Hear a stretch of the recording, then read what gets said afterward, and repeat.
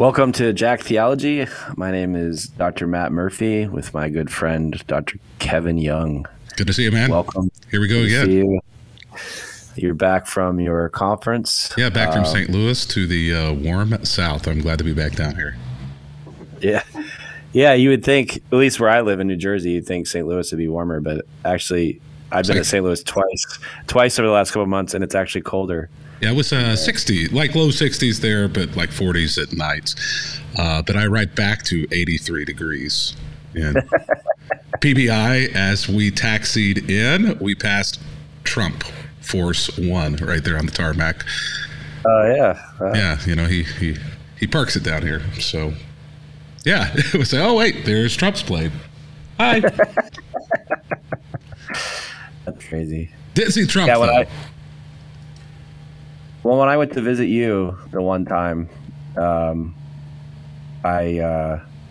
got delayed because Trump was there, and we had to wait for him to take off. So, good fun. Yeah, now that he doesn't have the presidential call signs, I don't know that it happens quite so much. But he's still a local celebrity in a lot of ways. Yeah. Yeah, they probably shut it down to some extent, but not like they did when he was president. But. Anyways, that's a whole nother rabbit trail.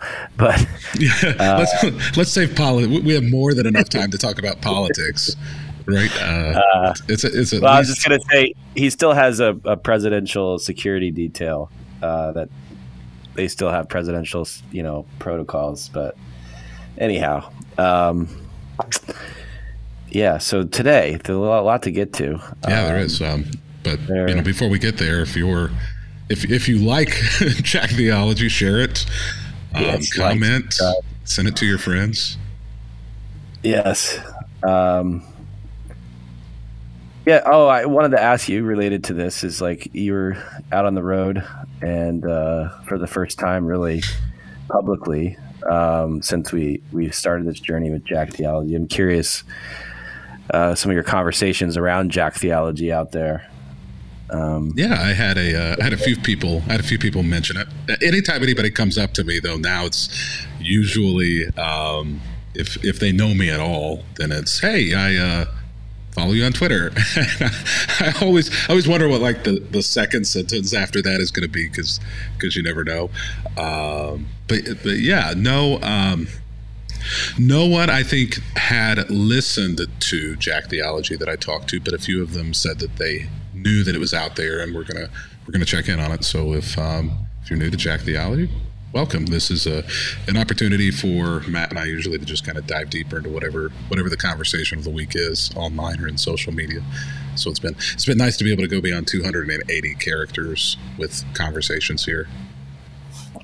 Yeah, I think it's definitely a way for us to take what we're saying on this other socials and expand upon it.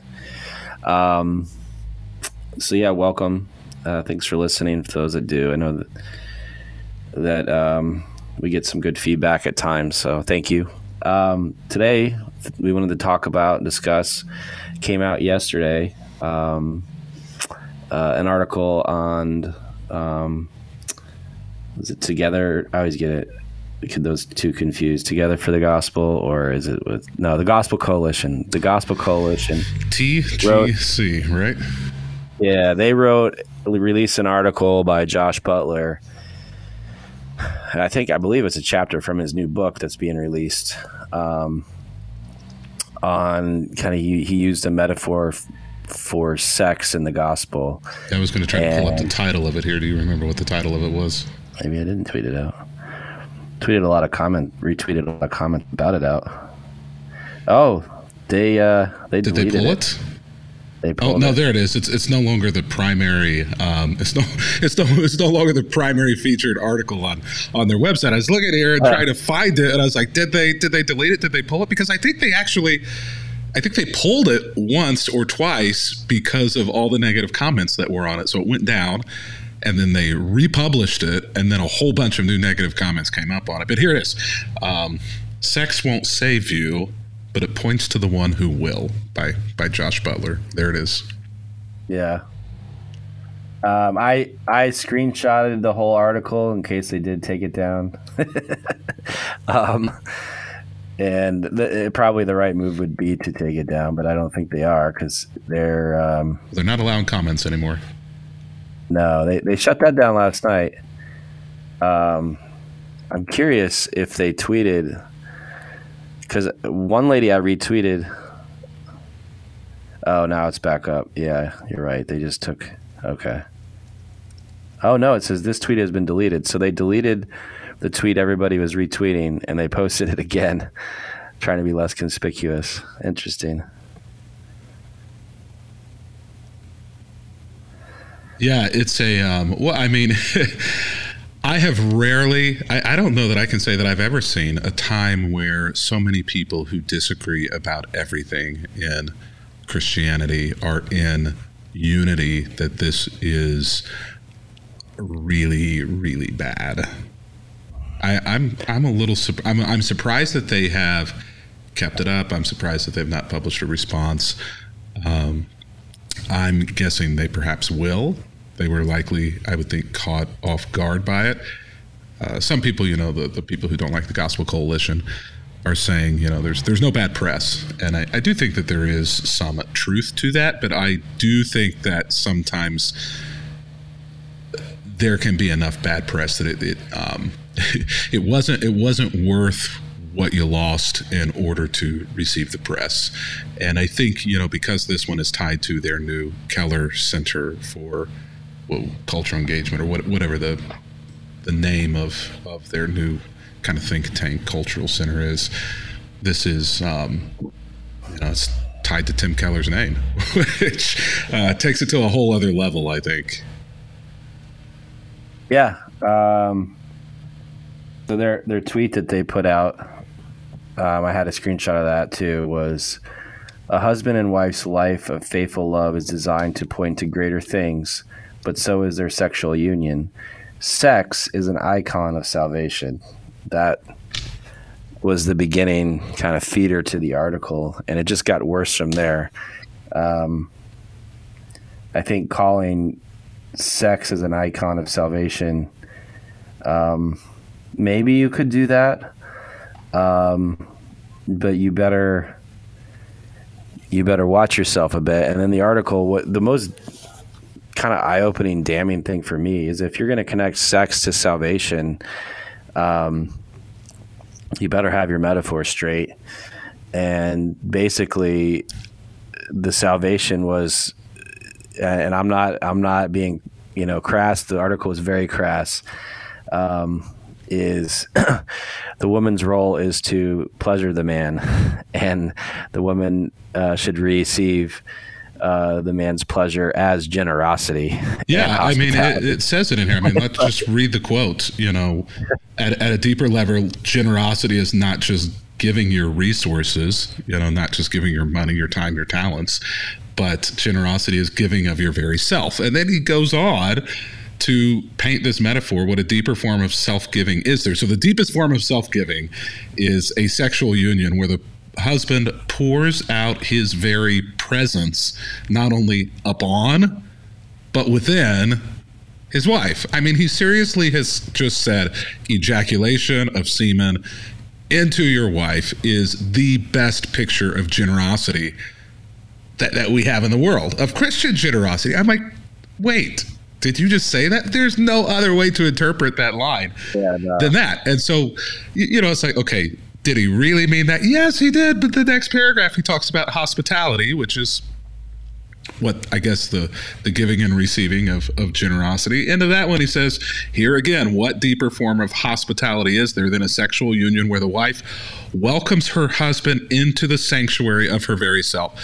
So now paints this metaphorical picture of the best form of Christian hospitality being this image of a penis and a vagina.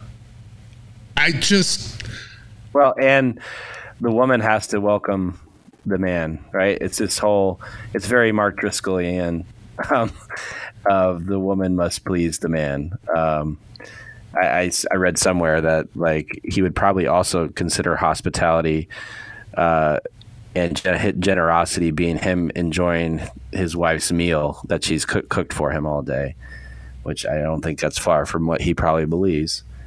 Well, I mean, he just keeps going. Then he talks later down in the article, he compares the male penis and male semen to Jesus and the Holy Spirit and the Scriptures.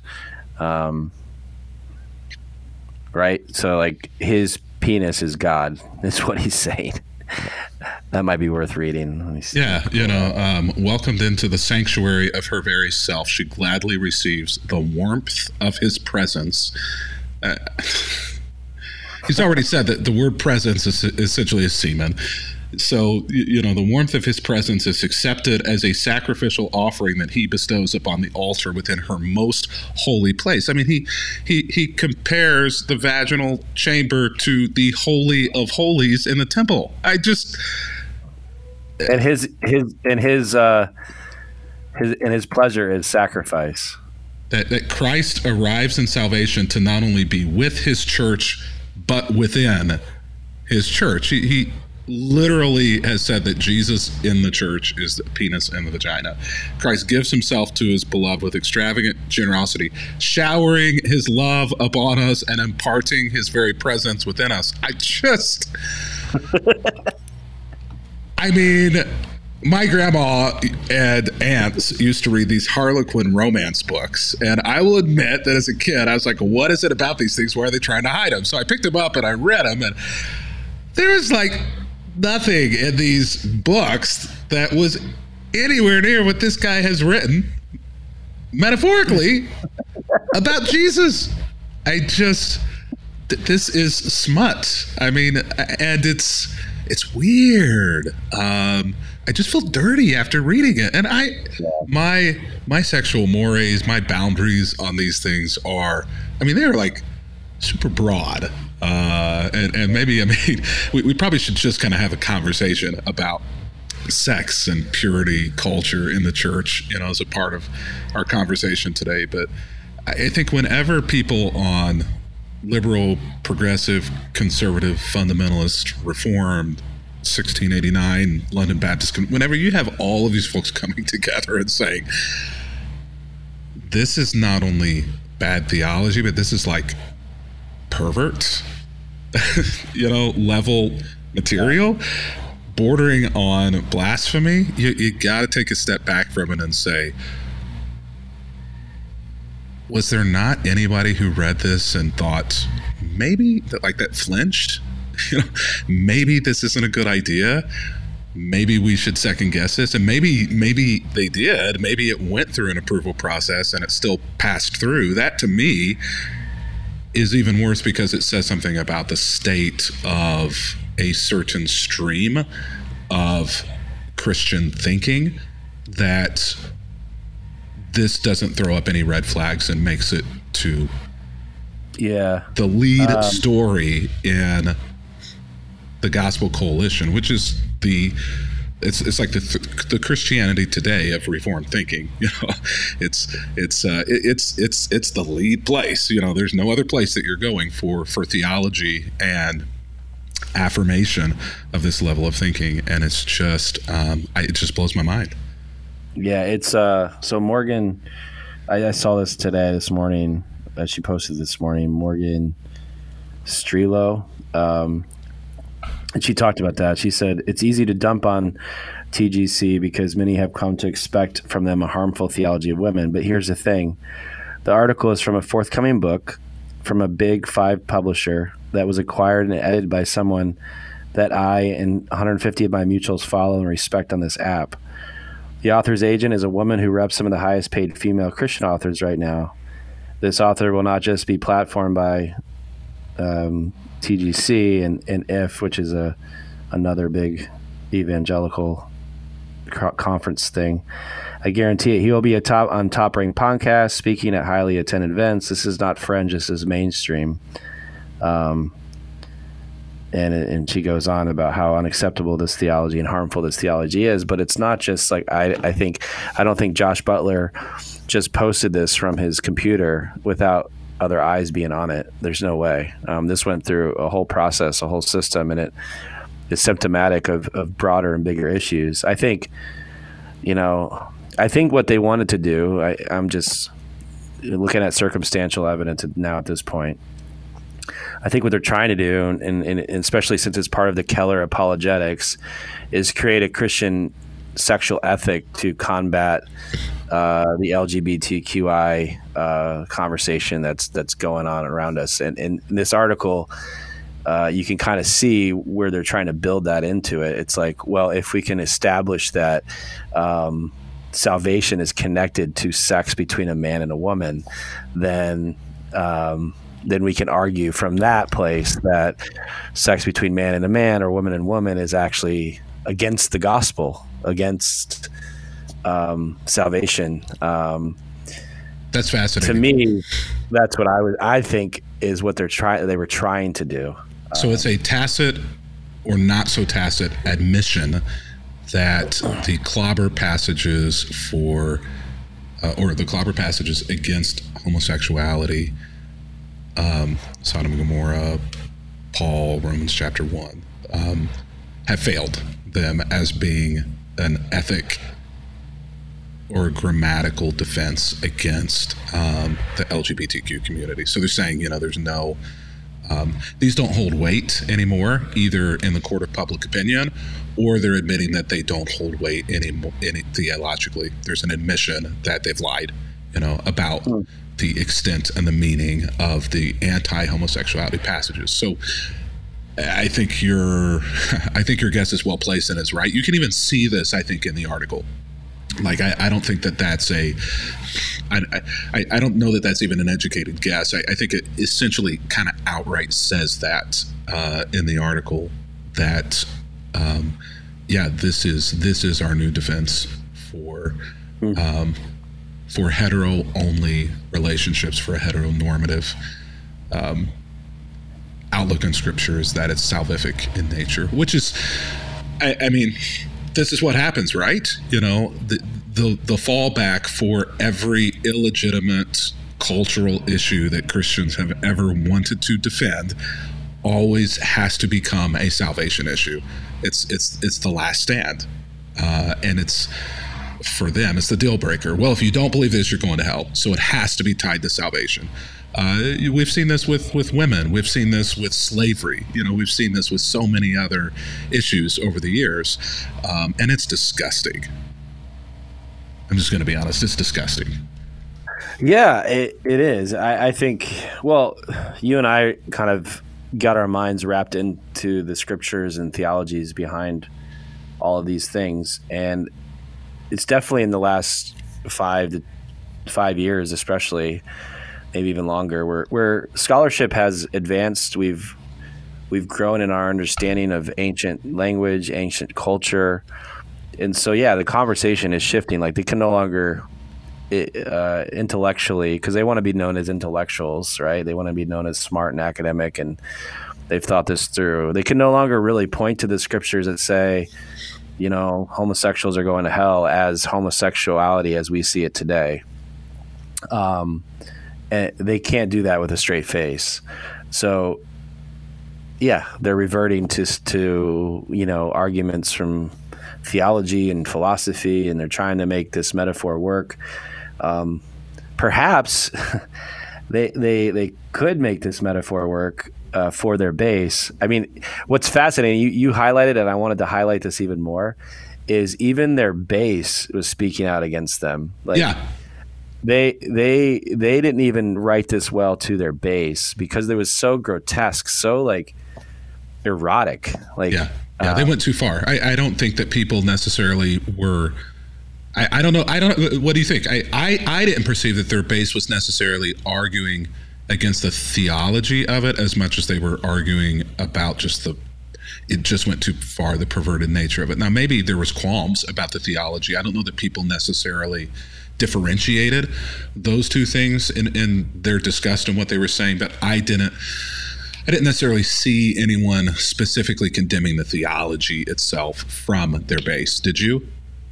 Yeah, no, that's correct. I think, but you lose points for making that argument because people aren't now thinking about the theology. I didn't even see people try to like help explain it. Maybe one or two crazy people that were trying to like, nuance it for them. Yeah, but out of hundreds, I saw two people, and essentially they came off Yeah. sounding like perverts.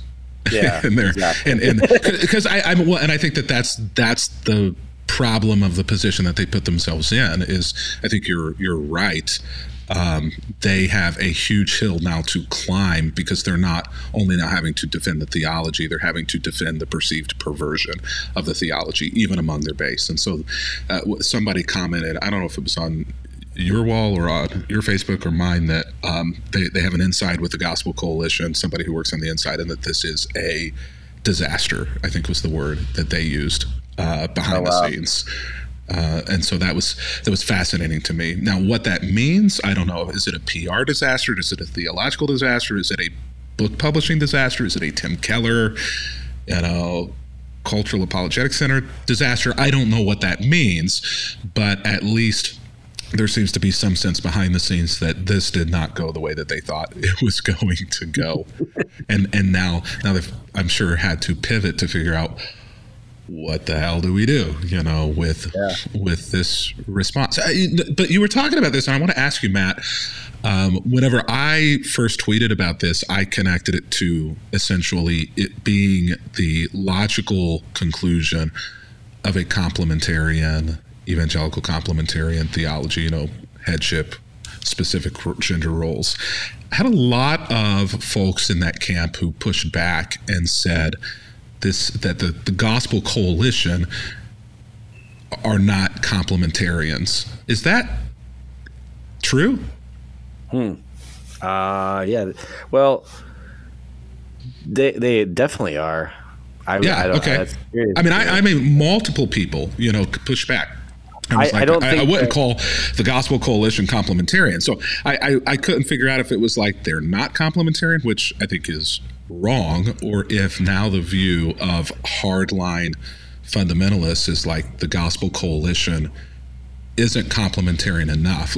Like now, because they've had a few issues over even the past few weeks and months where they published something about Ruth and Naomi being a image or a metaphor for like lesbian relationships or something like that. So so they've had some along these lines of sexual ethics. They've had a few broils over the last few months. So I wondered if maybe they're being abandoned by their own base in a lot of ways. Yeah, my perception would be like the Gospel Coalition, it probably doesn't have a specific stand or statement on that sort of thing. I think they've tried hard just to make it about the gospel, and so defining what the gospel is, which would be a very evangelical, penal substitutionary atonement gospel. I think they're a little bit more on they're not fundamentalists, so they allow different viewpoints that fundamentalists get angry about, and writers to do that. Well, this makes a lot of sense. So maybe there was an egalitarian that wrote for the Gospel Coalition at some point, and so now they think, I don't know. I mean, even hitching their wagon to Tim Keller. Tim Keller has taken a beating in the fundamentalist reform camps, over the last few months. Yeah. And it's fascinating to me that you've got this Ruth and Naomi situation. Now you have this Jesus is a penis and the Holy Spirit is semen situation. And you've got Tim Keller now tied into this. And I wonder if what we're seeing is a rejection of the Gospel Coalition from people who were in their base but have moved further right and further, ultra reformed in their theology towards nationalism and some of these other things. And if the Gospel Coalition isn't trying to leapfrog back into relevance with that base through things like this, and if that was the plan, the PR move, it failed miserably. It was a disaster. Yeah. Well, Tim Keller helped start this Gospel Coalition. Yeah. Okay. Well, all right. Well, well then they are under the gun a bit. To use a 2A metaphor. Yeah, he and a few others. I think Mahaney was one. and Driscoll was part of it as well in the beginning. Anyways, I think you're right about Keller. I think Keller having his name attached to this, and I don't think Keller, based on his writings on this sort of thing, I don't think he would be down for what was presented. So I'm just guessing. Maybe he's part of the storm. Who knows? But yeah, I'm glad that it's a storm. That's actually encouraging to hear that, like, they're addressing this. And I see they actually, I was just looking, they took the tweet completely down. So I don't know if the article's still alive on their website or not, but yeah, it is. I just pulled it up. Okay. The tweet is down. And the link to the article is down from socials. So we'll see what they do. But yeah, I think it brings up, so the complementarian view, this actually is at, like I think you said this, that is at the end of the logic of complementarianism, that male parts is God, that what I want, my desires need to be fulfilled in the marriage bed. And that honestly is what I was taught growing up, that the woman had to put out. The reason why men would look outside the marriage is because the woman wasn't putting out. It was her job to satisfy the man. And so this is like, on brand for this type of view of sex, sexual ethic, and that, all of it, we can talk about sex outside of marriage if you want to, but even in the article, he talks about that you're going to be lonely. Sex is lonely outside of marriage, but you finally are fulfilled and you're no longer lonely when you're having sex in marriage. He makes that argument at the beginning, which I was taught completely that growing up, that so you don't have sex outside of marriage. It's a sin. You're a failure. You're going to be alone. Your life's going to be in turmoil. Basically, if you have sex outside of marriage, that leads to, you're going to be basically dead on the street, homeless, because your life's just going to fall apart. But if you have sex in marriage, it's all good and you're no longer lonely.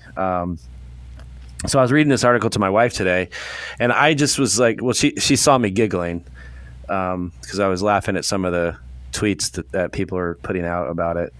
And so I read her the article, and I didn't try to suggest anything to her. And she says, it sounds like this guy is giving permission for men to rape their wives. And it's true. He is. And it's sad because now pastors are going to take this and they're going to teach this type of thing. They're going to counsel in this type of way. And they're going to create abuse in marriages that is sad. It's sad, honestly. Yeah, no, I had multiple therapists online who were just undone. You just tell they were angry, perplexed, frustrated, because they see women all the time, in their counseling chairs who are in relationships where this kind of theology is prevalent in the relationship, and it leads to abuse. It leads to sexual abuse. It leads to relational abuse. It leads to emotional abuse. And that's the end result, taken to the end of the road of many of these complementarian theologies. And why? Why is that? Well, I mean, these are theologies that come out of patriarchy. These are theologies that come out of misogyny, misogynist social context. I mean, what he has essentially advocated for here is a fertility cult where religion is based upon and shaped around sex and fertility. And he diminished salvation by essentially putting salvation underneath sex. The priority, the lead is sex. The leading theology and leading metaphor here is the sex, and everything else kind of points to that, rather than, which I think is still ridiculous, rather than saying that sex, it just points to It's Old Testament fertility cult. It's exactly what Paul was decrying in Romans chapter 1. If you read the entirety of Romans chapter 1 is usually used to try to say that Paul and God are against homosexual relationships. But if you read the entirety of the chapter in context, what Paul is against the same thing that Josh Butler has written here, and that is the use of sex and fertility and our bodies in a way that is abusive to ourselves and to each other, and worshiping something other than the one true God. And that is exactly what Josh Butler is advocating for here. And so it's not a theology of sex. What he's given us here is a theology of rape, a theology of abuse, a theology of patriarchy and misogyny. And he did it in a sexually explicit way. And I think that this is why people from all streams and all spectrums are looking at this and are just, their jaws are on the floor. Because it's not defending sex or Christianity. It's defending a whole lot of dirty, perverted theologies and practices and thinking, and trying to masquerade it as being Christian and of Christ and holy. And it's like, dude, the emperor has no clothes here. How are you not seeing this? How does anybody who looked at this article and gave it the green light not seeing this? The only way you cannot see this is if you are so steeped in a broken and toxic theology already that your sensors are no longer triggered by things that are unholy, that are evil, that are sinful, that are toxic. And that is the end result of complementarianism. They are complementarians, and that is the end result of their theology. And they have been so far down the rabbit hole of complementarian theology, which is misogyny and patriarchy based, that they no longer have triggers or warning bells going off on their heads when they read something like this. And that's terrifying. Yeah, you're right. I mean, multiple people, as we talked about, multiple people read this, approved it. It's like, wow, they didn't pause to see, like, what is this really saying? How are people going to read this?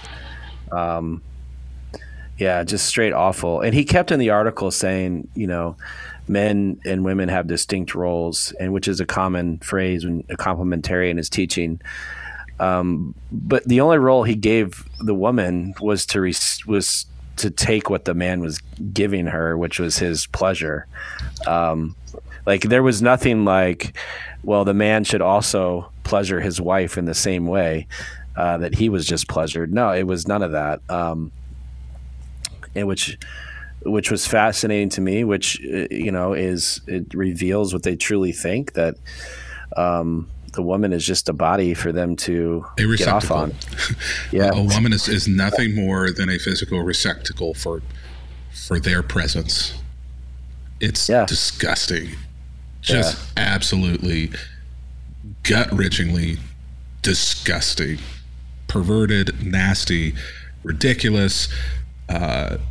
If I'm their wives, or the wives of men who think that anything like this is, I'm as a therapist, I'm advocating for you to get divorced. This is messed up thinking, trying to tie itself to Jesus and to God. It's insanity. Like, when you're saying that your penis and your semen is Jesus, the scriptures, and the Holy Spirit, then you've lost your way. you have lost your way. Unbelievable. And it revealed, like, the scriptures. Yeah. Well, another revelation here is for them, the scriptures is equal with God. It's part of the Holy Trinity. It's the fourth member of the quad, whatever you call it. Quadrilateral. Yeah. Quadrilateral. It's not the Trinity anymore, when you have the fourth. Or Godhead. And they don't even read their Bible correctly. So, we've talked about that a lot. But. Yeah, no, I want to talk about that, because you kind of referenced this a little bit earlier with sex outside of marriage, and anybody who's been in the Christian subculture, especially the evangelical subculture, for any length of time, understands there's this whole theology and conversation and thinking behind a purity culture, which is, sex outside of marriage, lust, masturbation. There's lots of tentacles, that go into lots of other areas on this. And I've been trying to think, and we didn't even talk about whether or not we were going to talk about this, so this is kind of springing this on you. But I'm trying to think of places in Scripture, if there are any or how many there are, where sex is tied to holiness or godliness, or metaphorically. And I couldn't think of any. Like, I know that there are like secondary ideas where perhaps marriage or relationships with each other, these things, we have like the bride of Christ as a metaphor for the relationship between Jesus and his church.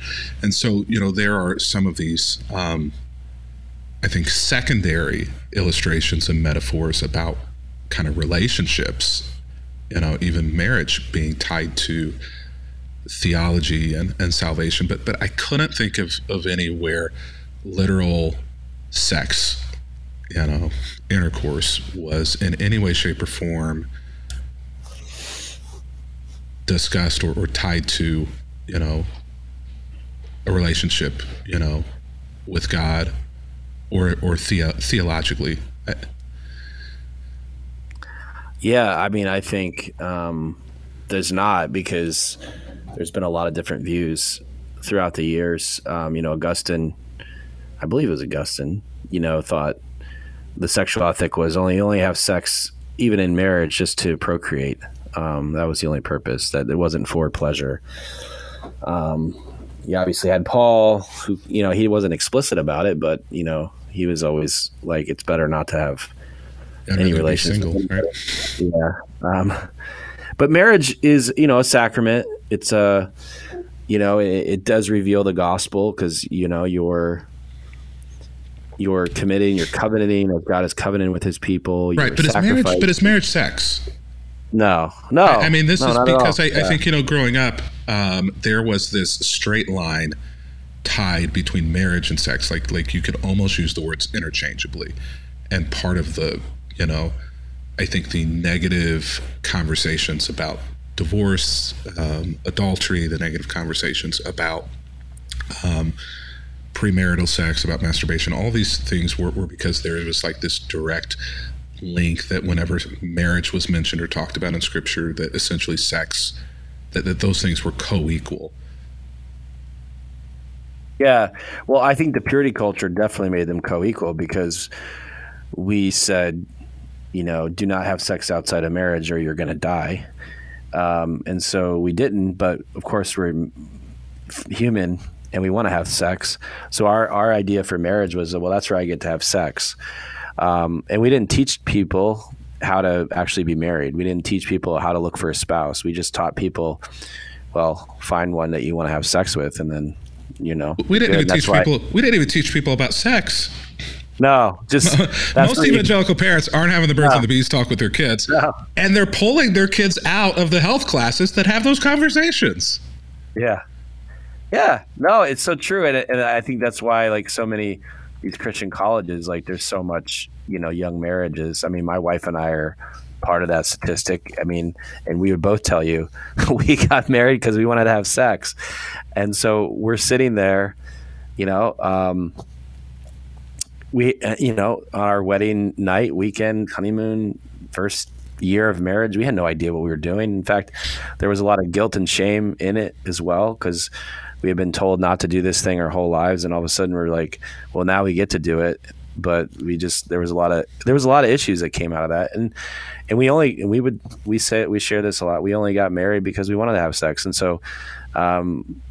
You kind of set up to fail when it's that way, because we weren't taught like how to actually have a relationship together, how to have a friendship before marriage, those sorts of things. I think we had to learn all those things after we were married. And so I think the church, and I do this in my own counseling now, is like, I don't really even talk about sex that much. Like, it's more about building a relationship, building a covenant together. It's about that's what it should be about. That's what we should be telling kids. We should be teaching kids how to have actually friendships and relationships and commitments and following through.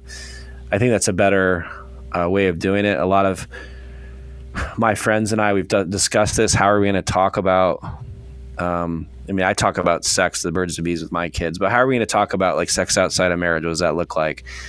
Are we just going to tell them flat out no? Or are we going to like we grew up with?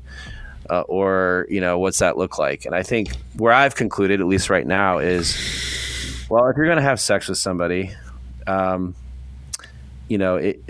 shouldn't just be about the sex. It should be about it's an outpouring of a friendship. It's an outpouring of a love and a care for someone. And so if you're going to have sex with someone, what I've been teaching is you should understand what that means as far as your commitment to that person, that are you willing to spend the rest of your life with that person, kind of thing. And so like kind of understanding the responsibility of pouring yourself out, your presence out.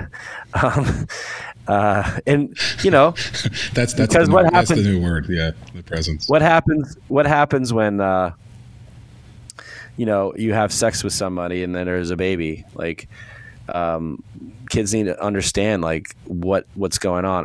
There needs to be a healthy commitment. So like talking about commitment, talking about love, what actually love is, what covenant it is, and making that the priority, rather than don't ever have sex, So you're not telling your kids no premarital sex specifically. You're going at it a different direction, trying to give them. I'm attempting something different. Yeah, Yes. Yeah, giving them handles for not making the assumption they're not going to, and then just avoiding the conversation. But but this is, I know for probably a portion of the folks who listen to this, that's a tough message to swallow.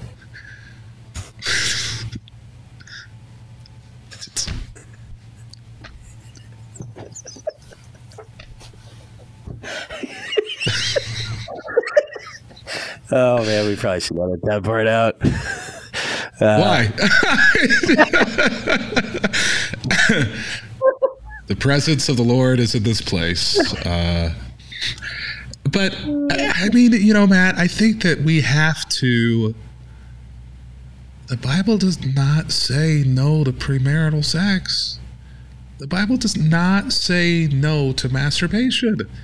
The Bible does not have this puritanical framework built around sex and the body.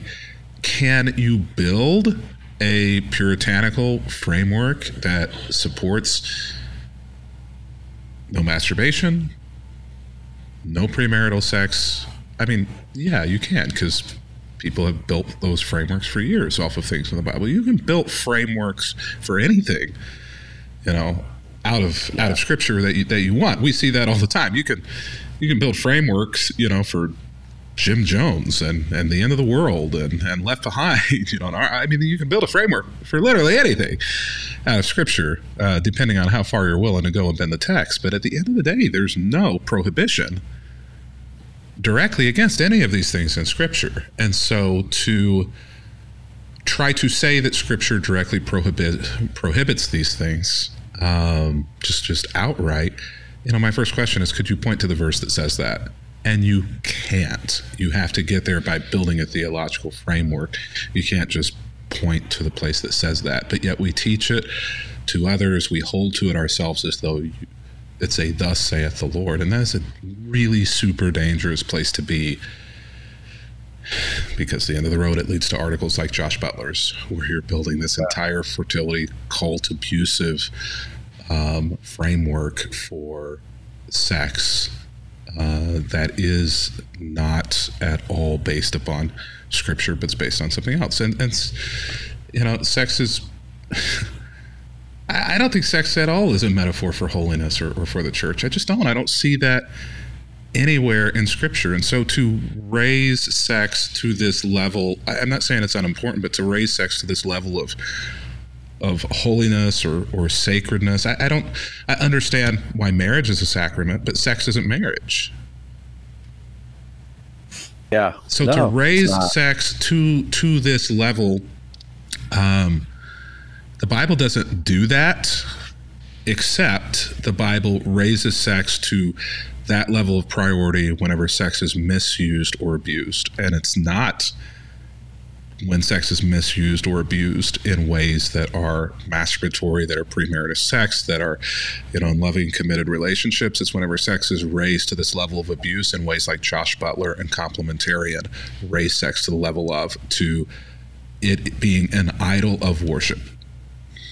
And this is what's going on here. Sex has, for large swaths of evangelicalism, has become an idol, something that is worshipped, something that is holy, something that is sacred, something that is other, rather than something that is simply a bodily function. And I think Josh Butler, complementarianism, people who place sex and puritanical thinking about sex in those realms find themselves in places like Romans chapter 1, where Paul is decrying the use of the body as being a worship of idolatry. Yeah. Yeah. And feel free to completely disagree with me. Well, they said it in the opening tweet that sex is an icon for salvation. It's literally, icon is idol. It's yeah. I think, Paul speaks out against that. I think, it's very, obviously very perverse. I completely agree. I think that, the Scripture is silent on masturbation and premarital sex for sure. I think there's definitely a Christian ethic that I would support is, not to be a whoremonger, sleeping around and putting yourself exactly. out there. No, I absolutely agree. I think it's not a, do whatever you want, whenever you want. But I think, as with anything, when we're talking about, the 7 deadly sins, we're talking about gluttony or lust or pride or any of these things. It's not as though, gluttony, it's not as though eating is bad or wrong, but it is the abuse of eating in order to soothe brokenness elsewhere in our lives, that is wrong, that makes it one of the 7 deadlies. Lust, okay, sex, let's list sex under the lust category. It's not sex that is wrong. It's not masturbation that's wrong. It is the misuse or abuse of that because of something that is broken or deficient in ourselves that needs fixing, is where it becomes sin. Now, where are the lines in that? I think the lines are different for each person, just like the lines are different for each person. For one person, carbs and sugar, chocolate and ice cream, I mean, it's gluttony. For other people, it's not at all, because it's not tied to it. So I agree. I think that there has to be a sexual ethic as much as there has to be a food intake ethic, as much as there has to be an ego pride ethic. But to raise that one to a point where we are at a puritanical, idolatrous of the thing itself place is, I think it's a bridge too far. And so I appreciate you pointing out the fact that it's not as though, we're saying, there's it's the Wild West. There's no rules, there's no boundaries here. But I think we have to question, where are the boundaries and why are they there? And are those boundaries that are based upon really biblical teaching and Christ-likeness, or are those boundaries that are placed there because of some other thing? I mean, these guys are so sexually repressed, it's coming out in ways that are toxic and perverted and disgusting. I mean, therapists, psychologists are going to read this. They would have a heyday with this guy, and he's not alone in his thinking. And this is, whenever we walk down that road where sex is bad, and we have this purity culture, and we try to hold it in this very tight, constricted place where we idolize it, but we try not to touch it, but we end up touching it anyways. There go the metaphors again. Like it leads to like what you said in marriage, where where it makes it difficult to enjoy it within these small narrow boundaries that you've been told you're allowed to, because it's been this thing that has been off limits, that's been untouchable, that's been disallowed from you. And so you can't just reframe your thinking on this in a turn. So you've got that being an outgrowth of repression and bad theology, and you've got this kind of stuff with Josh Butler where it ends up being abuse and misogyny and repressed because it starts a whole lot earlier in life in conversations about masturbation and premarital sex, and the boundaries within marriage being the only place where things can be enjoyed, and it can only be enjoyed in certain ways inside of marriage. And really, it's only the man who's supposed to enjoy it anyway. The woman's just there essentially to allow the man to enjoy himself. Like, it's just all of this terrible, toxic teaching that is not based on Scripture, but that has been presented as Nijay said a few weeks ago about a different topic, but the same. It's been sold as a package deal. Here's all of this. Here's what the Bible teaches on all of this, and it's just mostly lies and smoke and mirrors and deception. Yeah. Well, I think if we want kind of the response to the purity culture, I think needs to be calling people to be like Jesus, like to the gospel. Like when it comes to relationships, you're coveting, you're sacrificing, you are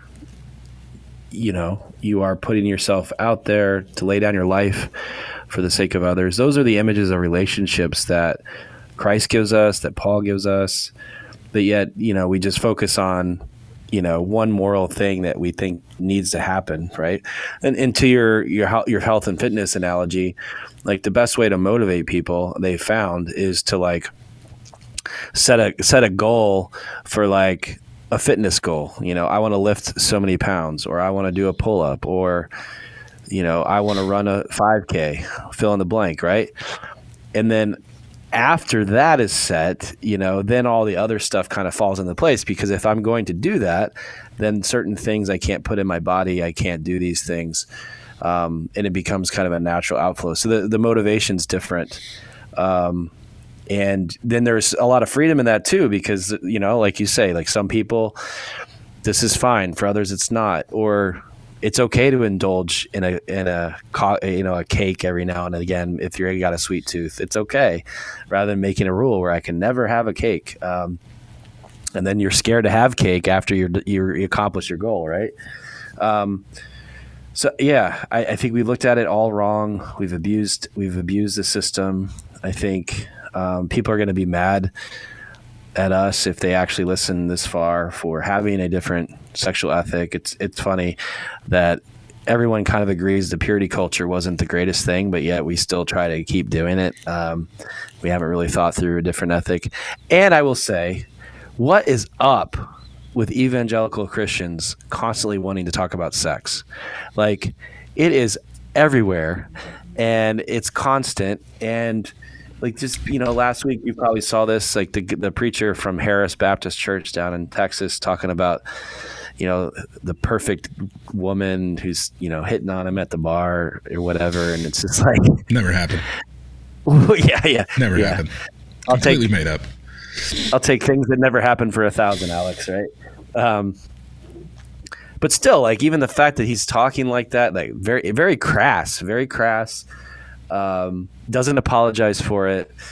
And then I did a little, rabbit trail research in the guy, and it's like he's constantly talking about sex, like constantly, and all these guys are.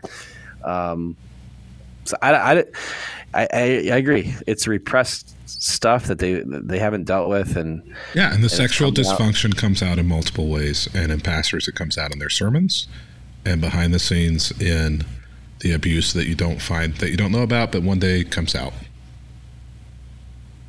Because their wives weren't enough. Yeah, and their spouses weren't enough, to fix their dysfunction, which isn't the wife's body's job, to fix her husband's dysfunction and perversion. It's not why it's there, Josh. Sorry.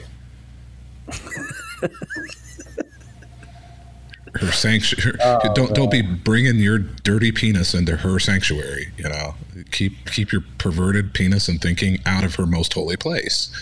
Like keep your presence to yourself. I mean, just go to a therapist and go to a psychologist and get your presence fixed. and then go find her most holy place. But her most holy place isn't going to fix your psychological issues, and you've got them. Oh my God, you've got psychological issues. It's spilling out of your presence, and it's also spilling out of the ink that you're using to write shitty articles like this. There, I said it. Oh man. We're gonna have to edit this one heavily, aren't we?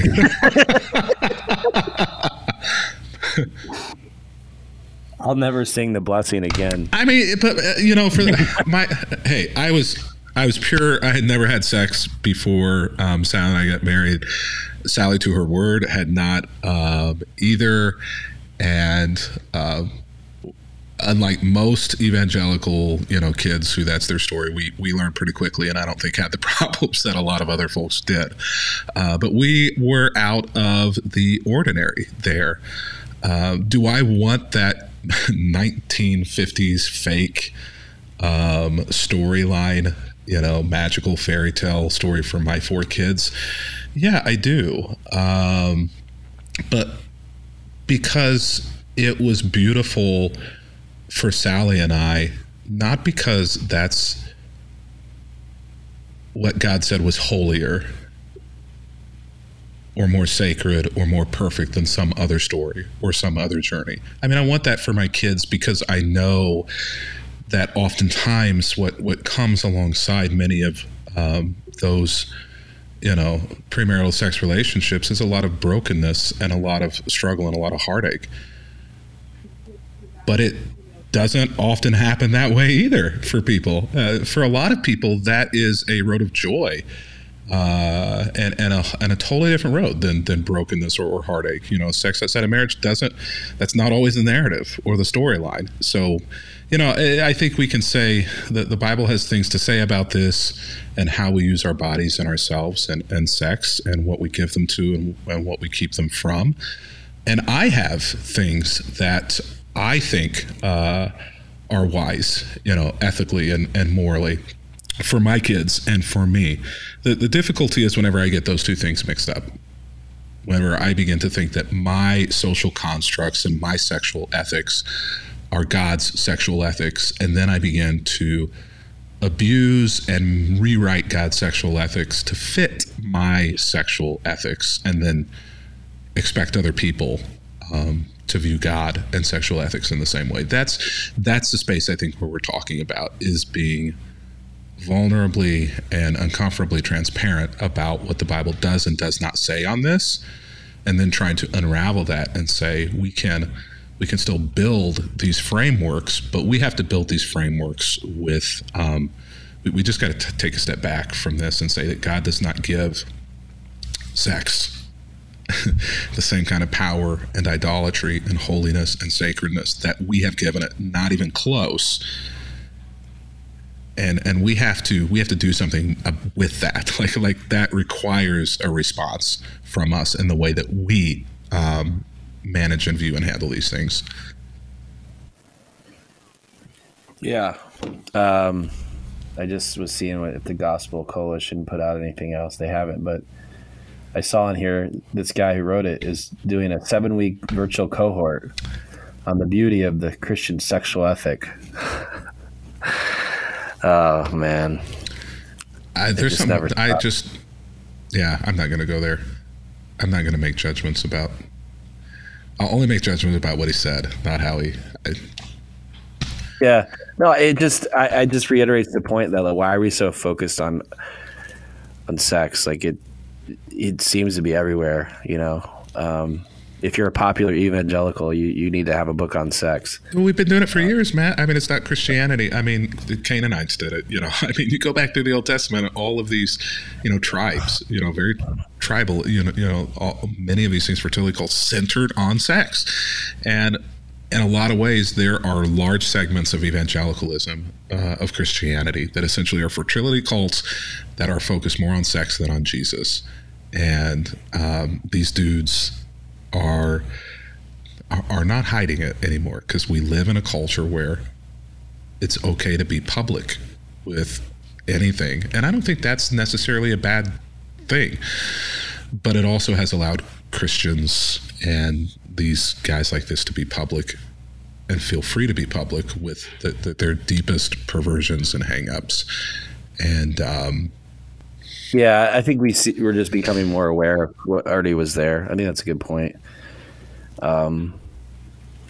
And which I think, when you bring light to situations, you can, I think, find healing, justice, all those things. So hopefully we get better.